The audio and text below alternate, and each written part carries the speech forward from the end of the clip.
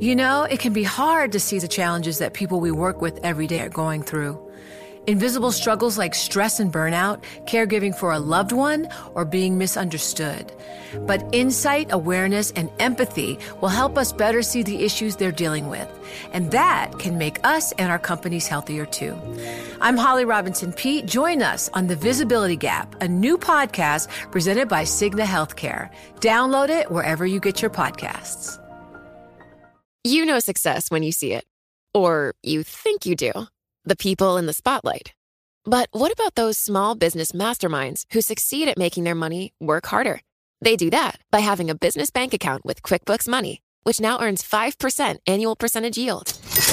Making your money work as hard as you do? That's how you business differently. Learn more about QuickBooks Money at quickbooks.com/5APY. Banking services provided by Green Dot Bank. Member FDIC. Only funds and envelopes earn APY. APY can change at any time.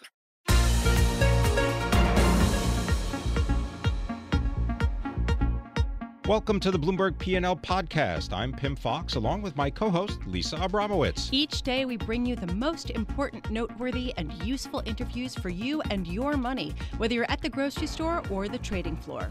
Find the Bloomberg P&L podcast on Apple Podcasts, SoundCloud, and Bloomberg.com. General Electric shocking markets today, ousting John Flannery after just a year of his tenure there as chief executive and replacing him with renowned turnaround expert. Shares surging the most in 9 years, up more than 12%. The question is, what is this new CEO going to do, and will it be enough to fix a situation that seems to be growing increasingly urgent? Karen Ubelhart joining us now, senior industrials analyst for Bloomberg Intelligence. Karen, thank you so much for being here. It seems like this move is almost one of desperation, saying we need to fix something and we need to fix something fast. I think it is. I don't think this was a plan. A plan. They put Larry on the board, Larry Culp on the board. I think as partially credibility, partially because he's a great operating guy, and he's the new CEO now. The new CEO, yeah. And I think this was they just had to get something done quickly. And he's a very good operator. He has a lot of credibility on the street because of his history. And I just think they gave up on Flannery. What if let's say Larry Culp called Karen Ubelhart and said, "Tell me, based on your experience covering GE, what do you think is the most important thing I should focus on right now?" Well, clearly it's power, but I was a little disturbed that Flannery was going to make power the largest business in GE with an operating margin goal of 10%. That is not a solid plan. And I Why think, not? A 10% operating margin company, you need a much higher. That's not going to please shareholders. Larry Culp came in. Danaher was at 10%. It was a 23% EBITDA margin when he left. I mean, so I said that is not going to be enough. He's got to shrink power quickly. I think he's got to sell off pieces of power. And that's what his iterative process, Danaher Business Systems, does get down to the granular level. And I think he's going to look at that not as one business, but as many businesses, try to stop the bleeding as much as he can there. I think he may rethink some of those asset sales like healthcare, and because that is a good business that they were getting rid of because they needed cash. I think he'll be able to pull cash out of the different businesses. There's a lot of fat at GE, and Danaher Business Systems help solve some of those problems. So one thing that we were talking about earlier is that even though you're seeing that rally in GE's shares, you're not seeing a commensurate rally in the company's bonds, and they have a lot of them. They have more than $112 billion of debt. You're not seeing the same pop. I'm just wondering, a much smaller General Electric, how will they right-size their debt portfolio right now that's massive? That's a good question. He's got to generate cash to be able to retire it, and that's going to be his number one priority, I think. You think that his number one priority is going to be dealing with the massive amount of debt while also shrinking the company and making sure that it revives it? Yes, and the rate. I mean, I'm not the credit guy, of course, but the rating was always vulnerable, and now they just took $23 billion in goodwill. Wrote down the asset value of the company quite substantially, so that should have some implications too, although that's a good thing, I think. Is it a job that Larry Culp will find a little easier because he is not a GE veteran? Well, I think the fresh look, it'll make it easier for him to take some, bigger actions. One of the negatives against Flannery was, yes, he was a fresh, new CEO, but he was GE generated, if you will. And so this gives him a chance. I think the one thing that's most interesting is he was a builder of a business, right? And now he's got to be a deconstructor of a very large business. So it's going to be a different kind of challenge, I think. One thing I'm struck by is that GE is tasked with shrinking dramatically and quickly at a time when there are increasing trade tensions between the U.S. and China. How does that affect the valuations that they're going to be able to realize when they do try to go and sell quickly? That's a good question. I think a lot of their businesses, like the healthcare business, for example, a lot of the businesses are producing local. They're operating locally. And you haven't really seen multiples come down that much in M&A so far with the trade tension. So I wouldn't put that on the top of the list of concerns. The potential liabilities that GE still faces because of payouts having to do with pensions and so on, what can you tell us there? The pension, they're going to get lucky a little bit on the pension because interest rates are going up, and they already have lowered the pension somewhat as a result of that, and some cash they're putting $6 billion into it. That's going to be less of a problem. I think the concern is what else is in that black hole, like the long-term liability that no one expected, right? Yeah. So I think that's the concern, like what else is in that GE credit. I think pension, they're chipping away at it, and they're going to get lucky with where interest rates are going and are expected to go. Just 20 seconds. I'm just wondering, how does it affect GE that they're going to basically have forced sales? Does that reduce the prices that people will be willing to offer them? So far what they've sold, they actually did a little bit better than expected on almost all of them. It's a hot market for M&A, so I don't think they'll do something in desperation. He's a methodical guy. It's going to be interesting because he has to move fast, but he also doesn't want to make mistakes. It's not an easy challenge. I mean, right now the pop is everyone's excited about him, but it's gonna be an uphill battle for him too. Well, indeed, looking at the shares of General Electric, they are higher right now by more than 12%. Our thanks to Karen Ubelhart, senior analyst for machinery and all things GE at Bloomberg Intelligence.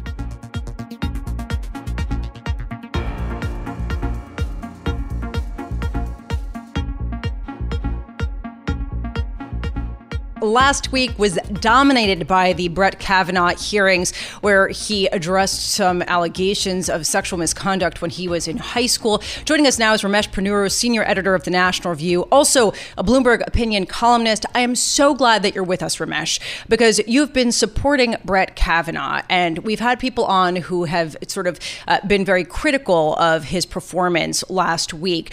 What was your impression, not of the allegations of sexual misconduct, but of his actual comportment in front of the Senate Judiciary Committee?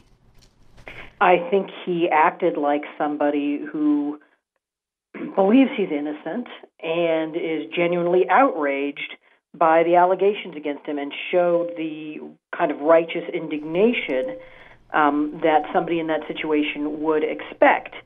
The thing is, guilty people also often have the same affect, and we can't really infer something one way or the other from just the way he comported himself.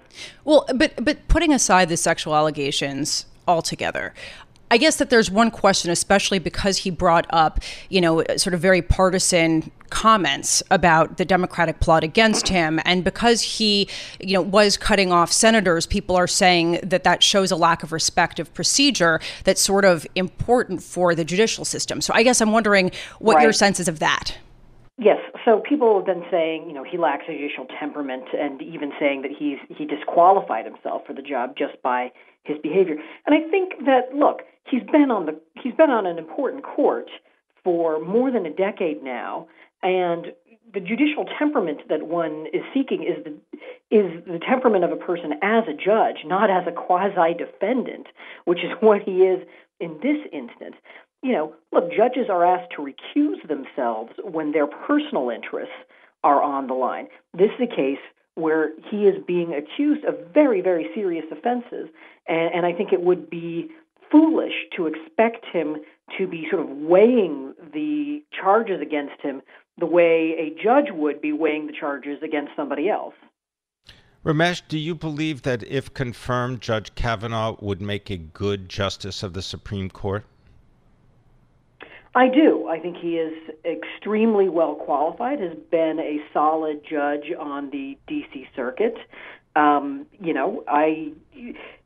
real question in my mind has been whether we would get evidence which suggested that he was guilty of some of these very serious offenses that have been charged against him. And if that were the case, then I would say he would be disqualified. But A, I don't think that evidence has materialized, and B, I think absent such evidence, he is an extraordinarily well-qualified nominee to the Supreme Court. Do you believe that Merrick Garland would have made a good justice of the Supreme Court? I do. I think that he would have been a perfectly well-qualified nominee, easily of the same caliber as Stephen Breyer and Sonia Sotomayor, and so forth, and would have very likely voted with them the vast majority of the time. So given that, do you in any way sort of begrudge the political nature of what these hearings have become because of that situation? I certainly understand many of the passions that Senate Democrats have brought to this, which are not limited to anger over the Garland situation, but also to their genuine belief in many cases in Kavanaugh's guilt of these charges, and their passion over issues like Roe v. Wade. When it comes to specifically the Garland situation, I think, look, Senate Democrats are perfectly within their rights if they wish to not move ahead on the Kavanaugh nomination, if they wish to vote him down, if they wish to refuse to meet him the way that Republicans refused to meet even with Merrick Garland.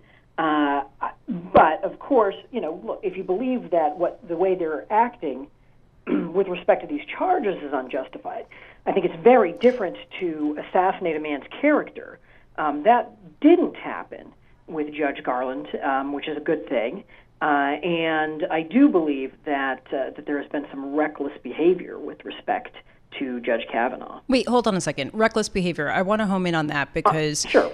What exactly are you talking about, considering the fact that it seemed like it was only that a Washington Post reporter reached out to Christine Ford, that she came forward with her story, and otherwise there was she asked for privacy. She didn't want these made public, these allegations. Well, there are a couple things. First of all, so how did the Washington Post get tipped off in the first place to reach out? And, if you listen to not just the Post, but the Intercept reporter, he's ruled out pretty much everybody but a Democratic Congresswoman, Anna Eshoo. But beyond that, you've got Democratic senators who are saying, and said in advance, let me back up a second. I think it was wrong for people to prejudge on either side of this issue. And some Republicans said before they heard either of them, they were still with Kavanaugh. And some Democratic senators said before they heard either of them, they believed he was guilty. Right. That's what Senator Blumenthal said, for example. So Senator Hirono basically said the entire male sex should shut up about all of this. Right. Okay, so this is incredibly emotionally charged on all sides, both from a political perspective as well as just an emotional perspective. I'm wondering from your point of view as a judicial expert, someone who's been following the courts for your lifetime, I'm just wondering how this whole process will affect the credibility of the Supreme Court going forward. Well, it is certainly not the kind of thing that is going to raise public esteem for the courts. And I suspect that there's not a single justice of the Supreme Court, from Sonia Sotomayor on the left to Clarence Thomas on the right, who looked at the spectacle in the Senate over the last week and said, we really need to bring cameras into our courtroom. But the emotions of the moment do often pass. So there were a lot of emotions on both sides surrounding the Clarence Thomas confirmation in 1991. Admittedly, those were less serious charges at that time. And basically that didn't affect the long-run public sentiment toward the court. So I think we have to get a little bit of distance from these events before we figure that out. All right, we're going to leave it there, but thanks very much for being with us. Ramesh Ponnuru is a senior editor at the National Review and a Bloomberg opinion columnist, speaking on the ongoing, investigation into Brett Kavanaugh and the allegations of sexual assault and the potential for Brett Kavanaugh's nomination to the Supreme Court to go to the full Senate for a vote.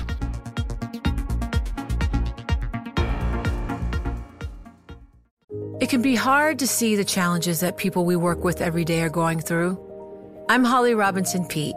Join us on The Visibility Gap, a new podcast presented by Cigna Healthcare.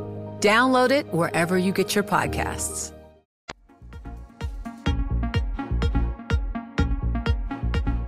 We are awaiting comments from President Trump, who will be speaking about the renegotiated NAFTA agreements in the Rose Garden at the White House, which will occur momentarily. In the meantime, I want to bring in Josh Galou. He is White House editor for Bloomberg. Josh, what are we expecting to hear from President Trump right now? Well, I think we're expecting to hear about what a great achievement this was. He's been putting this up. He's gotten a lot of criticism for his stance on NAFTA, and there were a lot of doubts that anything would come through. And he's going to portray this as a huge victory, even though really many of the revisions they're actually making are quite modest. So it's unclear what this means for him politically, but he's going to try and make the most of it for sure. Josh, part of the deal has to do with Canada's dairy market for U.S. farmers, correct? That's right. That's been a major sticking point in the negotiations for some time, and President Trump, on his typical stump speeches, will go out and talk about 300% American dairy products in Canada are 300% more expensive due to tariffs, and calling it very unfair. He is the farmers are really a group that's been stuck in the middle of all this, his trade policy, and they've been targeted by China with retaliatory tariffs, and he really needed to do something here to reach out to people who are really his core constituency. All right, so Josh, what I would love to hear from you is what the shakeout is from the analysts that have been parsing through the details since they were released of this renegotiated agreement. Do people think that it will increase production, even at the margins in the U.S., and will increase wages? Do they think that it will shift more production elsewhere? What's sort of the breakdown here? Well, I think the jury is still out on that. It's a bit early to say, and I think right now you're going to have to tease apart what's an analysis and what's more of a political thing, because right now in Washington, the president's going to put as hard a political spin on it as he can. These are things he's been. Democrats have tried to rake him over the coals on these, and even many people in his own party have been unsupportive of his stance. So it's likely that, as with most or any disruption to a trade agreement, there are going to be winners and losers, and we're going to have to see how that shakes out. But the analysis that I've seen so far is not that he has achieved some major victory here for U.S. exporters. Josh, just to continue the political theme, this pact or treaty would have to be approved by the U.S. Congress. That's right, and it's unclear. I think most of Congress wanted some kind of deal. I don't know if left to Congress that there would have been much of a disruption to. So I don't know that there's going to be a huge bar for that to happen, but we'll see. If there's one thing that's unpredictable here, it's which way Congress is going to go on any given issue right now. One question is how much political capital was spent or exhausted during this process. What is the relationship between the U.S. and Canada emerging from this renegotiation? That's a great question, and it's really hard to handicap because, yes, this was a cause for a pretty significant rift between President Trump and Prime Minister Trudeau in Canada. And an unusual one, right? This is a longtime ally of the United States, neighbor. There's never really been any major issue with Canada, and suddenly it became quite heated and a little bit nasty. If you think about this in the larger context of how Trump deals with other leaders in general, on the one hand, and other politicians, quite frankly, when he is in some sort of negotiation, he will go all out, insult them, bare knuckle fight, but then he'll turn around and say like, oh, I love Justin Trudeau, or he hasn't done that yet, but he does that with President Xi of China. He's done it with political foes where they were at each other's throats during a campaign, and then afterwards they've mended fences and worked together. So he plays it both ways, and it's hard to know how lasting any grudge will be. Well, Josh Galoo, thanks very much for being with us. I know you're going to be listening to the president's comments. We are awaiting President Donald Trump walking out into the Rose Garden in Washington, D.C.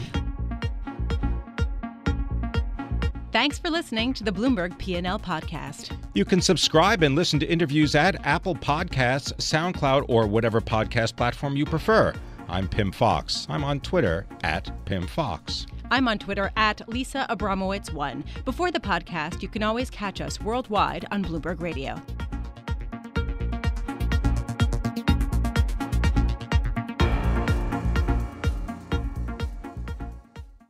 It can be hard to see the challenges that people we work with every day are going through. I'm Holly Robinson Peete. Join us on The Visibility Gap, a new podcast presented by Cigna Healthcare. Download it wherever you get your podcasts. Collaborate for a greener future at the Bloomberg Green Festival, a groundbreaking celebration of the thinkers, doers, and innovators leading the way. From design and culture to technology, science, and entertainment. Hear from inspirational speakers and immerse yourself in climate solutions. July 10th through 13th in Seattle. Title sponsor, Amazon. Official airline, Alaska Airlines. Get 20% off using promo code radio20 at BloombergLive.com/Green Festival.